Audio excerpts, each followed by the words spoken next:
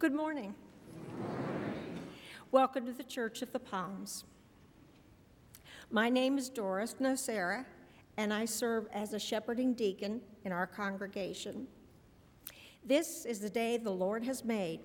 Let us bow our heads as we prepare for worship.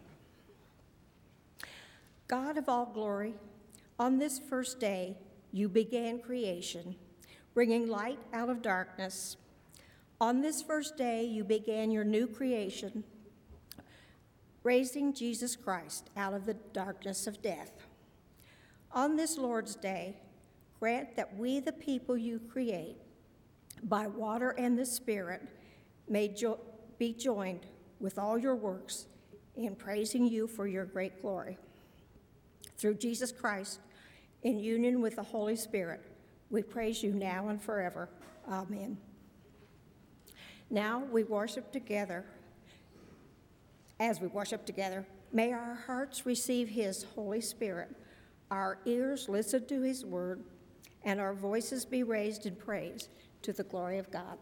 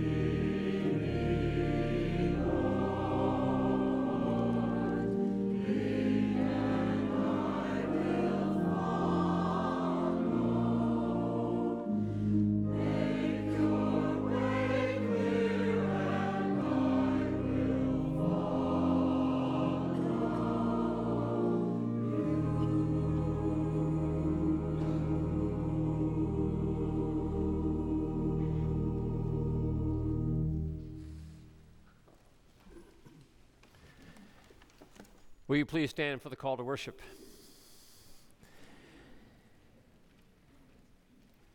Make a joyful noise to the Lord, all the earth. Serve the Lord with gladness. Come into his presence with singing.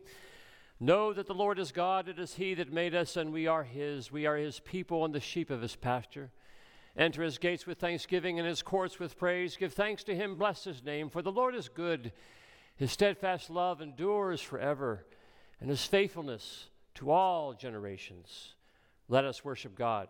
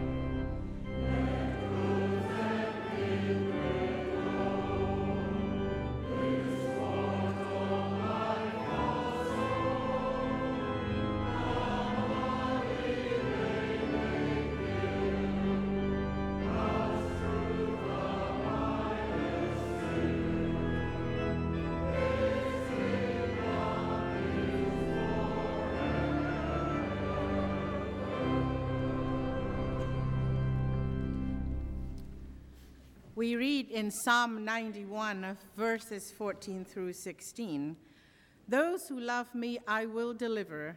I will protect those who know my name. When they call to me, I will answer them. I will be with them in trouble. I will rescue them and honor them.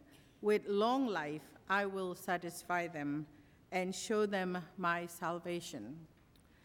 counting on that much love and willingness to forgive and give us our salvation of God. Let us pray our confession together. Merciful God, in baptism you promise forgiveness and new life, making us part of the body of Christ. We confess that we remain preoccupied with ourselves, separated from sisters and brothers in Christ. We cling to destructive habits, hold grudges, and show reluctance to welcome one another. We allow the past to hold us hostage. In your loving kindness, have mercy on us and free us from sin. Remind us of the promises you make in baptism, so that we may rise to new life and live together in grace. In Jesus' name, amen. God has been kind to us. God loves us at all times. God has been merciful and presented us a new life. Friends, believe the good news of the gospel.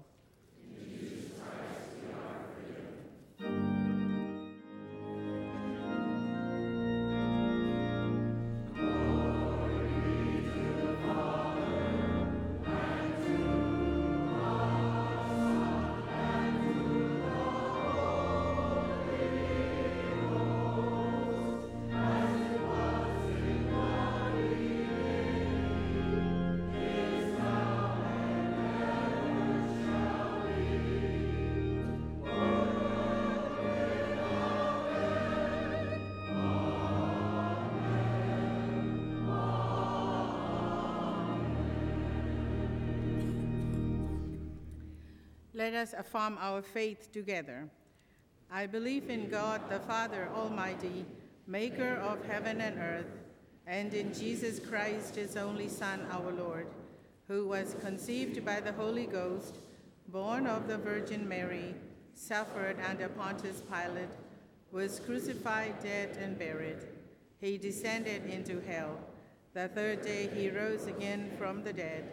He ascended into heaven and sitteth on the right hand of God the Father Almighty. From thence he shall come to judge the quick and the dead. I believe in the Holy Ghost, the Holy Catholic Church, the communion of saints, the forgiveness of sins, the resurrection of the body, and the life everlasting. Amen. Now, as forgiven and beloved children of God, let us greet one another in Christ's name.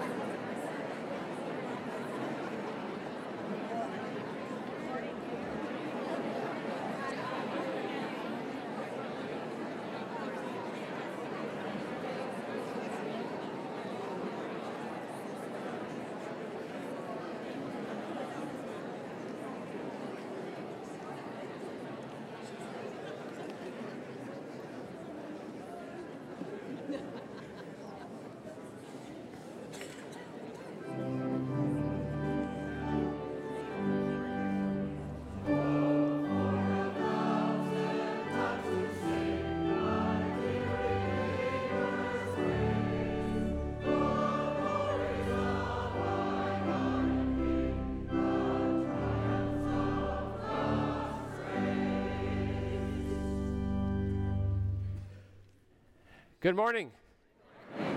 Welcome to worship here at Church of the Palms. We are delighted that you're with us, especially if you're a visitor with us today. We are especially glad that you're here and hope that you find this to be a place of welcome. We would love to know all of you in our fellowship pad, which we would pass along your way, and we encourage you to fill that out. Please do that.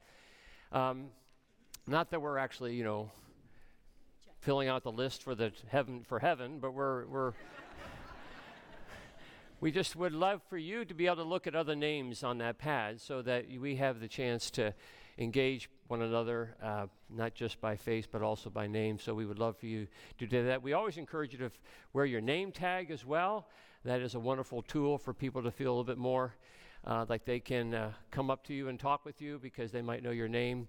So we encourage you to do that as well. So we're delighted that you're with us, and we hope that you will find this to be not just a time once in the week to come together, but also that you may be encouraged to find other times throughout the week. Our bulletin is full of all those opportunities of ministry and of growth and education and of discipleship and of mission. This is a 24/7 church, and we are glad that we have opportunities for you to participate with us. A couple of things we want to call to your attention. Last week, if you were here, you knew it was our student sponsorship season, a chance for us to reflect and focus on our student ministry. We had the kids lead us in worship last Sunday, and many of you took home student sponsorship sheets, cards for you to be a sponsor. We would invite you to make those, bring those with you. Not if you haven't done today, maybe next Sunday. Put them in the offering plate, send them into the church office. There are some still available in your pew racks. We would love for you to take those because your investment in our student ministry is so important, and we look forward to hearing more and more stories of how our students are being impacted by the Spirit of God.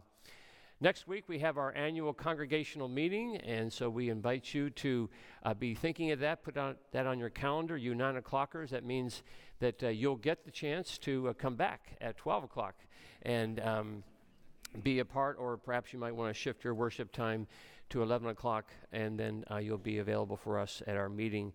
Annual reports are available in the back. If you would like to take an annual report with you to kind of do a little advanced reading, we invite you to find them. They're available there, and take those home with you and take a look at the good things that have happened here at Church of the Palms this past year. 2 weeks from today, we will be wrapping up our Mission Expo. And Mission Expo is a big deal for us here at Church of the Palms, a chance for us to really be praying for, thinking about all the mission partners that we seek to support throughout the world. Most of them will be here. And it's just a great chance for you to be in touch with these people. Wednesday night, we'll have a dinner. Starts at 5 o'clock, goes all the way till 6:40. I think that's a different time than what you'll see in your bulletin. And then on Saturday morning, we'll have a brunch. We'll have a breakfast over in the campus center from 9 o'clock until 12 o'clock. All of our missionaries will be there for you to meet. And then, of course, on Sunday, huge tent out there in the courtyard filled with all of our mission partners for you to meet in person. So it's going to be a great weekend. Page 16 and 17 gives you all the details in your bulletin, and we encourage you to join us for that.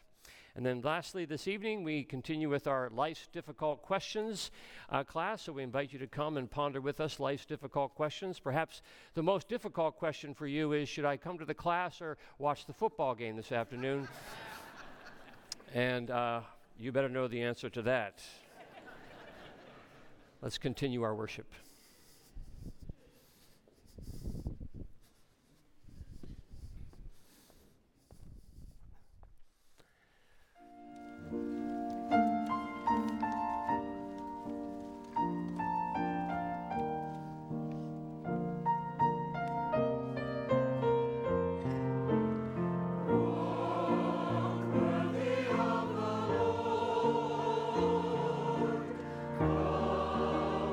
Your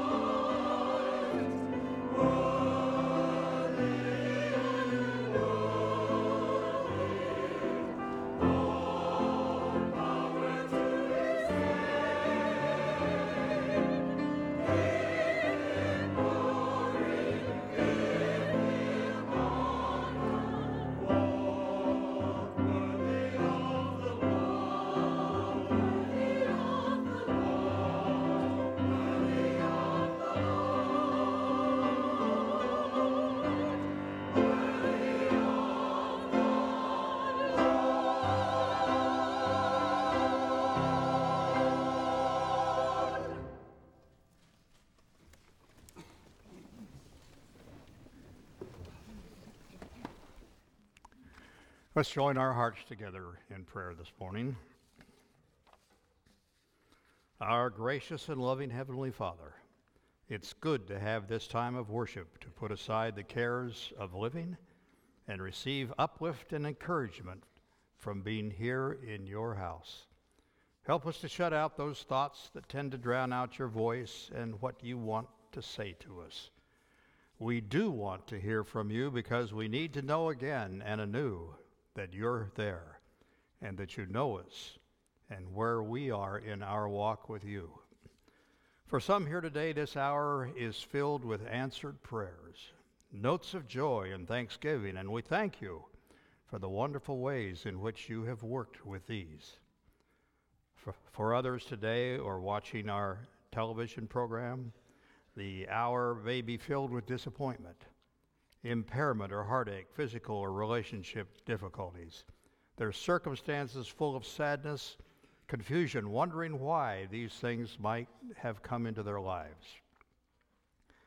Whatever our experience, be it joy or sorrow, we all need you. We need the comfort of being in fellowship with you and with each other. Help us to be sensitive to the experiences and needs of our brothers and sisters as we share together. We hear your message, Lord, that there's no dark cloud at all that can hide the light of your presence. So forgive us when we cling into the shadows and not heed your call to be active disciples. Lift our eyes toward you that we may see your face. Send us to do what you're calling us to do, whatever it might be. We pray for the leaders of our nation today and the many important and critical situations that they face. Give wisdom to our president and the cabinet members and the men and women in the newly elected Congress. We pray for our military personnel stationed around the world that they might be kept safe. We pray for the defeat of those who plot evil and wicked schemes, and give our leaders unusual ability and wisdom to counter these plans. We still, however, pray for your kingdom to come and your will to be done on earth as it is in heaven. As we celebrate Dr. King's legacy tomorrow, we pray for those who continue to be the victims of discrimination. Help us to eliminate any scales from our eyes that prevent us from seeing the goodness and the potential in people who want nothing more than to be contributing individuals. We pray for our church and for all our leaders as the new year begins, and we need your guidance and pray for your direction. Now be present with us as Steve brings this message. Help us to be in you at all times and be open to the plan you have for our lives. We pray this in the name of Jesus, who taught us to pray. Our Father, who art in heaven, hallowed be thy name. Thy kingdom come, thy will be done on earth as it is in heaven. Give us this day our daily bread, and forgive us our debts as we forgive our debtors. And lead us not into temptation, but deliver us from evil. For thine is the kingdom, and the power, and the glory forever. Amen. And now let's join together in the joyous giving of our tithes and offerings.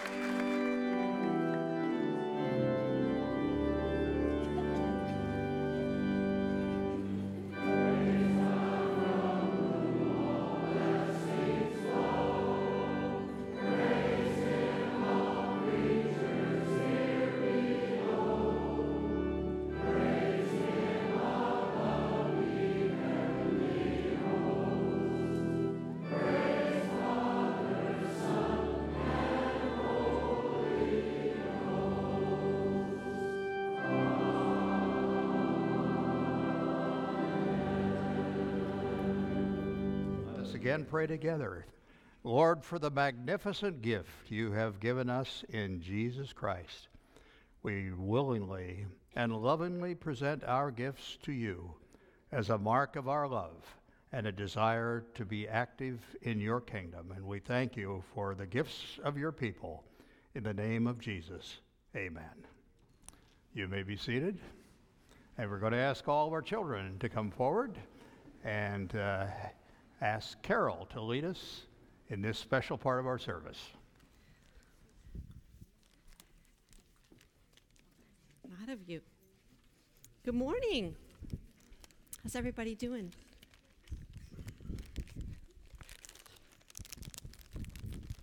I've got. Hey Ben, could you hold these? Yeah, for me. While I do the children's moment. How's everybody? Got some visitors. Okay. Elizabeth. Okay. You can open them. It's okay. But just don't eat any. Okay. I need those for a recipe for later. It's okay, just hold on to them for me, buddy. How's everybody? Yeah, has anyone here ever been tempted? Yeah, I mean, like you wanted something so bad that you couldn't have it, or you wanted, yeah, or maybe you had to just wait for it for so long, or maybe like your mom said you couldn't have something like Oreos before dinner. Yeah.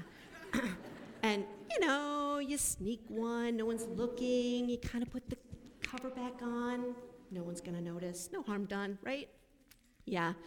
Sometimes we get tempted to do some things that we know we shouldn't. Do you know what, though? Jesus was tempted. Yeah, God's son. Jesus was tempted just like, he was human, just like you and me. Now, Jesus, when he was baptized, when Jesus was baptized, after Jesus was baptized by John the Baptist, he was led into the desert. Okay, remember Jesus he was led by the Spirit into the desert. Now, Jesus hadn't eaten anything for 40 days. That's like over a month without food. He was hungry. And the devil knew that Jesus was hungry. So the devil said to him, "If you're really the Son of God, turn these stones here into bread." Go ahead, I bet you're hungry. Do you think that I have a question. Do you think that Jesus could turn stones into bread? Look at AJ. Yes. He could. He had the power. Did Jesus show he was powerful and do it? No, he didn't. Instead, Jesus answered him with scripture and said, "Man does not live by bread alone." That's right. Yeah, then the devil took Jesus to the highest point of the temple, way high, and he said, "If you're the Son of God, then jump. Go ahead, throw yourself down. Surely your God will save you. Prove it." Do you think that God could jump, and do you think God could save Jesus if he jumped? What do you think? Yes.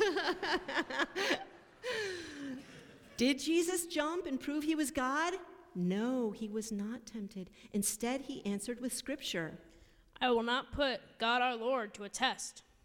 Then one more time, Satan the devil took Jesus to the highest mountain, and he said to him, "I will give you all the kingdom will be yours. I will give you all my power. The whole wide world will be yours if you worship me." Did Jesus fix his situation and prove he was God and take all the devil's power? No, he didn't. Could he have proved it? Yes, he could have. Do you know what Satan did? He gave up. He said, "I'll come back and try another day." Yeah, Satan was tempted. Satan was tempted by temptation. Jesus was tempted by Satan, just like you and I are tempted sometimes. And Jesus resisted temptation just like we can. Yep. Let's pray. Gracious God, help us to resist temptation and make good decisions in our lives like Jesus did in his. Thank you for loving us, even when we make mistakes sometimes. Amen. I'll take those.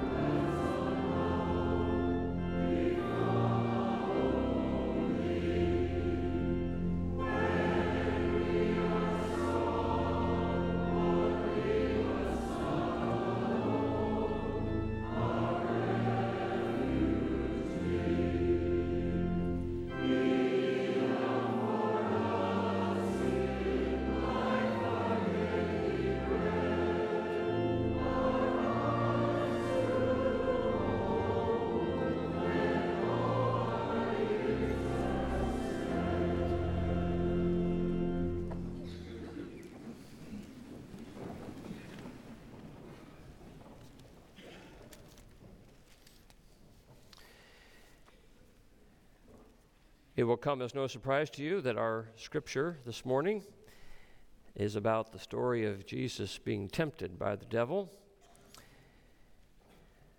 And following that, a lesson from the book of Philippians. So hear the word of God. When Jesus was led up by the Spirit into the wilderness to be tempted by the devil, he fasted 40 days and 40 nights, and afterwards he was famished. The tempter came and said to him, "If you are the Son of God, command these stones to become loaves of bread." But he answered, "It is written, one does not live by bread alone, but by every word that comes from the mouth of God."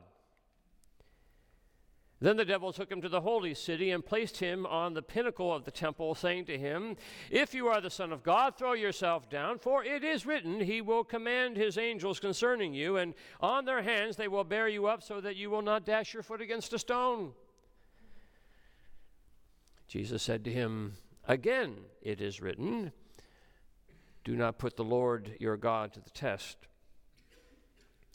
And again the devil took him to a very high mountain and showed him all the kingdoms of the world and their splendor. And he said to them, "As all these I will give you if you will fall down and worship me." And Jesus said to him, "Away with you, Satan. For it is written, worship the Lord your God and serve only him." Then the devil left him, and suddenly angels came and waited on him. Now when Jesus heard that John had been arrested, he withdrew to Galilee. He left Nazareth and made his home in Capernaum by the sea in the territory of Zebulun and Naphtali, so that what had been spoken through the prophet Isaiah might be fulfilled. Land of Zebulun, land of Naphtali, on the road by the sea, across the Jordan, the Galilee of the Gentiles. The people who sat in darkness have seen a great light, and for those who sat in the region and shadow of death, light has dawned. And from that time, Jesus began to proclaim, "Repent, for the kingdom of heaven has come near." Our second lesson is from Paul's letter to the Philippians, the 4th chapter, beginning at the 8th verse. We'll begin at the 4th verse. Rejoice in the Lord always. Again, I will say rejoice. Let your gentleness be known to everyone. The Lord is near. Do not worry about anything, but in everything by prayer and supplication with thanksgiving, let your requests be made known to God. And the peace of God, which surpasses all understanding, will guard your hearts and your minds in Christ Jesus. And finally, beloved, whatever is true, whatever is honorable, whatever is just, whatever is pure, whatever is pleasing, whatever is commendable, if there's any excellence, if there's anything worthy of praise, think about these things.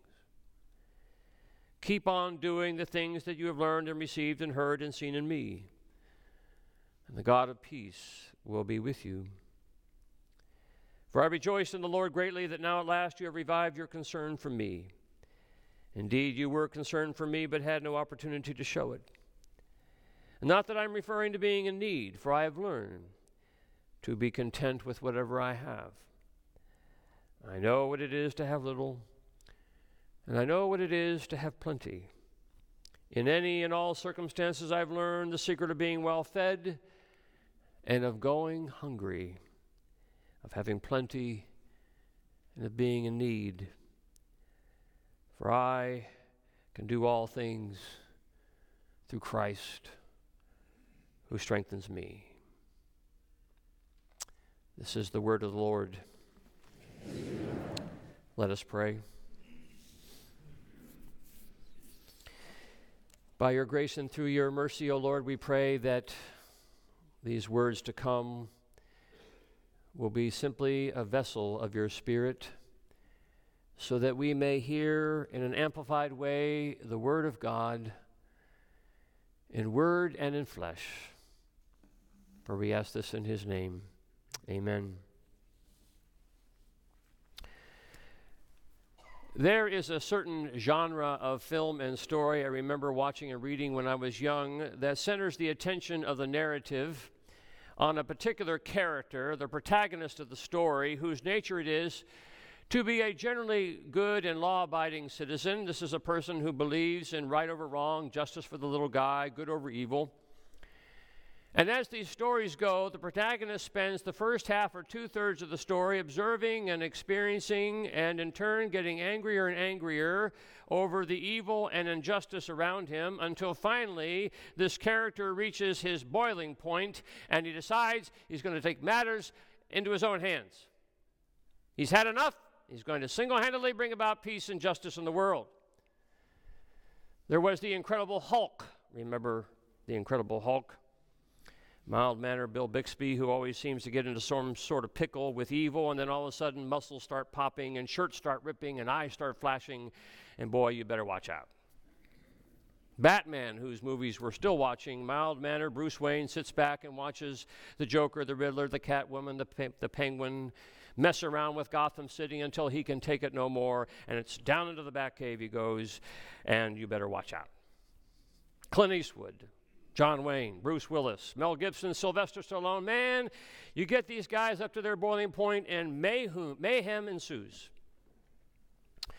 And the constant in all these stories is this character who has developed such a view of himself, such a sense of self-righteousness, perhaps such a perspective of perceived clarity, that the only thing he thinks he can do is take matters into his own hands.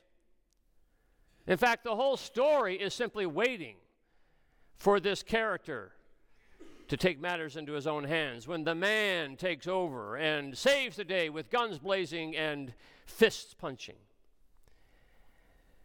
Now, as Matthew tells us this good news of Jesus, he spends his first 3 chapters announcing to us the arrival of the man, the Messiah Jesus, the King of the Jews. Angels announce and stars align, and King Herod panics. And last week, John the Baptist announces and prepares. And finally, Jesus arrives on the scene. And there is no doubt, as we read this story, that he is Messiah. He submits to the baptism of John. The Spirit alights upon him. The voice of the Father speaks, "This is my beloved Son, in whom I'm well pleased." Jesus even goes further to prove his mettle, submits to the movement of the Spirit, driven into the wilderness, and undergoes 40 days of fasting. I mean, Matthew tells us this is the Son of God. If there is anyone who has spiritual and moral authority to take matters into his own hands, Matthew tells us, oh, it is this Jesus. So when Jesus reaches the height of his spiritual and moral character, who should arrive but the devil, the tempter, the adversary? So now's the moment we've been waiting for. Now's when muscles pop and shirts tear. Now's when capes are donned and weapons are drawn. Now's the time when the boiling point's going to blow the lid off everything, right? The great cosmic battle between good and evil. Actually, no. Now is the time for temptation. For while everyone is reading and expecting this story to go the way these stories always go, expecting for God's man to take matters into his own hands, jump into the wrestling ring, put the devil into a headlock, that's the way the story is supposed to go. But in God's story, this turns out to be the time of temptation. This is the time when we are most vulnerable. 3 times the tempter tempts Jesus to take matters into his own hands. If you are the Son of God, well then command these stones to become loaves of bread. If you are the Son of God, command the angels to catch you as you fall from the temple. If you are the Son of God, command yourself a following. If you are the Son of God, then take control of things. Take matters into your own hands. And what Jesus is here to teach us is that when you are thinking you've got yourself to some level of moral height, some level of unimpeachable character, that is when you're most susceptible to the tempter. That's when we are most vulnerable to get everything wrong. It's when we begin to rely upon ourselves more than God. Remember the story of Job? We all have a vague recollection of the story of Job, the man who got his fair share of pain. But rewind the tape, and how does the story begin? It begins with the introduction of Job as a blameless and upright man who feared God and turned away from evil. Job's the man. He's the blameless one. He's the righteous one. And he is the one who gets tempted. Death and destruction and disease sent by the devil wipes away everything he holds dear other than his loving wife. So now's the time, right? Now's the time to take matters into your own hands, right, Job? Now's the time to go it alone. Now's the time to, his bride says, to curse God even and to die. Show him that it's not his life anymore, it's yours. Flex your muscles, do as you please. And Job says, with no muscles bulging, no capes furling, no weapons blazing, Job asks his simple question, shall we receive good at the hand of God and not receive the bad? In other words, we are to be as God would have us be. We are to live as God would have us live. And we are to trust God for the rest. We are to be as God would have us be. We are to live as God would have us live. And we are to trust God for the rest. Leave the matter in God's hands. But it's so tempting not to, right? It's so tempting not to trust God for the rest, to take matters into our own hands, to take over for the good Lord, because, you know, he's not showing up even after I've done the right thing. Or to insist that God owes us something, that we've done our part. Now God has to owe us something, more providence, more protection, more reward, more notice, more recognition. Hello, God, what about moi? Some of you have heard of J. Hudson Taylor. J. Hudson Taylor was a missionary in China during the 19th century. He founded the China Inland Mission, which became the center of Protestant missions in China. And after 45 years in China, Hudson Taylor returned home finally to his native country, England. And when he landed in Southampton, it turned out that he was on the same ship as Teddy Roosevelt. And when the ship docked, there was a band waiting there for Teddy Roosevelt. And they played music, and a crowd was there for Teddy Roosevelt. And there was confetti and streamers and applause for Teddy Roosevelt. They had a parade in town for Teddy Roosevelt. And when Hudson Taylor got off the boat, that church committee that was supposed to meet him there to welcome him home after 45 years of ministry in China forgot. He waited there a half hour, an hour, 2 hours, finally put down his suitcase, sat there by himself. I didn't expect a band or a cheering mob, he thought, but there should have been somebody here 45 years to welcome me home.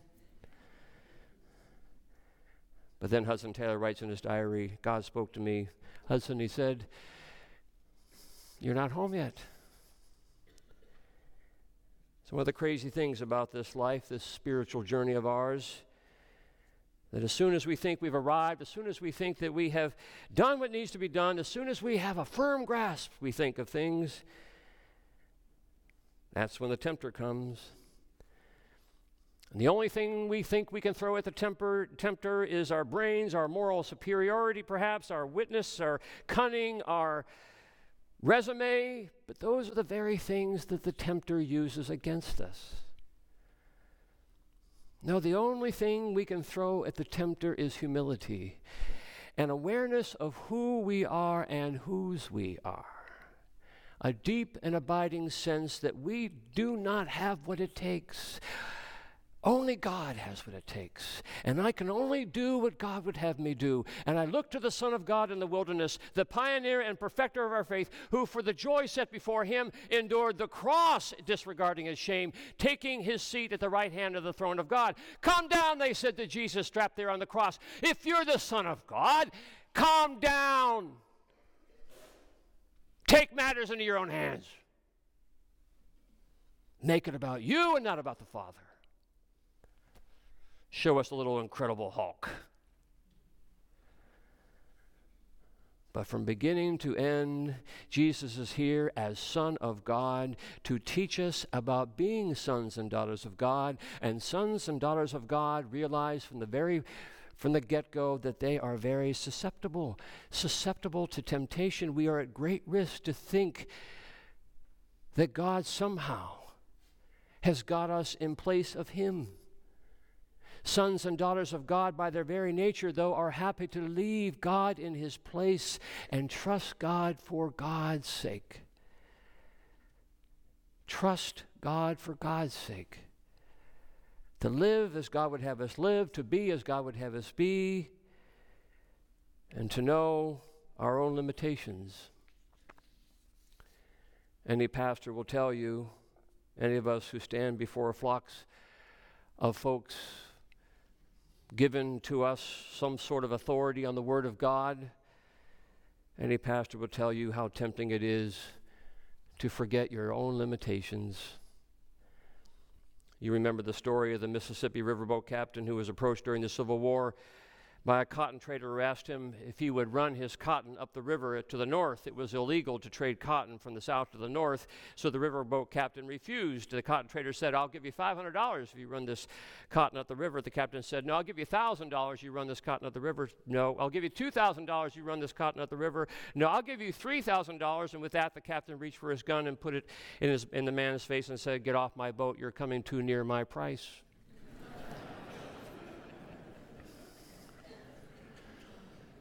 We all have our price.